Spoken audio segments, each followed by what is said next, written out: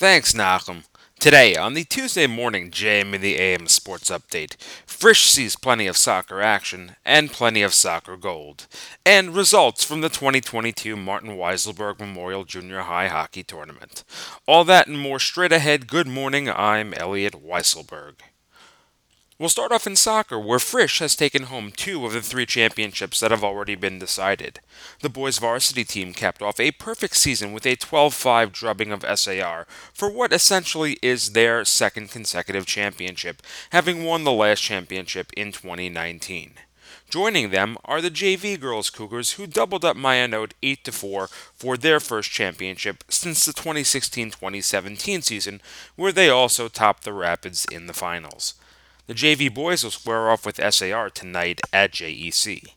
Unfortunately for the girls' varsity team, the chance for a Frisch sweep ended with a semifinal loss to SAR. The Sting would not be so fortunate in the championship, though, falling 12-5 to Kushner. Moving over to boys volleyball, the SAR Sting advanced to the finals after upsetting the top seed Ramaz Rams 3-1. The Rams shook off a dominant 21-9 Sting first set victory to win the second set 22-20, but the Sting would take the third in extras and seal the match off with a 21-13 fourth set win.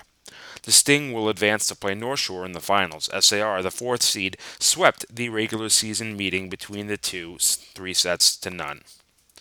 Outdoors, the boys JV softball championship is set as YDE will square off with Hillel for the title. Hillel defeated Heichaladora 3-2, while YDE upended Darche 11-1 in the semifinals to advance. Finally, congratulations to the Moriah Mountaineers, the 2022 Martin Weiselberg Memorial Hockey Tournament champions. Moriah went undefeated through Hartora and Hank in round-robin action, rival Yavne in the semifinals, and in a rematch of the 2022 YMSSA Championship, shut out Ramaz 3-0 to take home the school's fourth tournament title. Tournament MVP honors went to Moriah goalie Jared Helwani, winner of all four games, yielding only one goal on the day. Helwani had himself a day in other parts of the event as well, walking away with two of the prizes from the renowned memorabilia raffle held. On the whole, the tournament, played in Hafter on Sunday, was successful in all of its goals, raising over $11,000 for Hatzalah. You can still donate and watch replays of all of the action on the tournament website at www.mwtournament.com.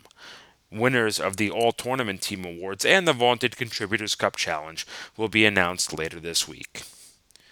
As the school year comes to a close, you can still get all the latest information from and be sure to follow Yeshiva League Pass on Instagram. And that was your Tuesday morning JM in the AM Sports Update. I'm Elliot Weiselberg.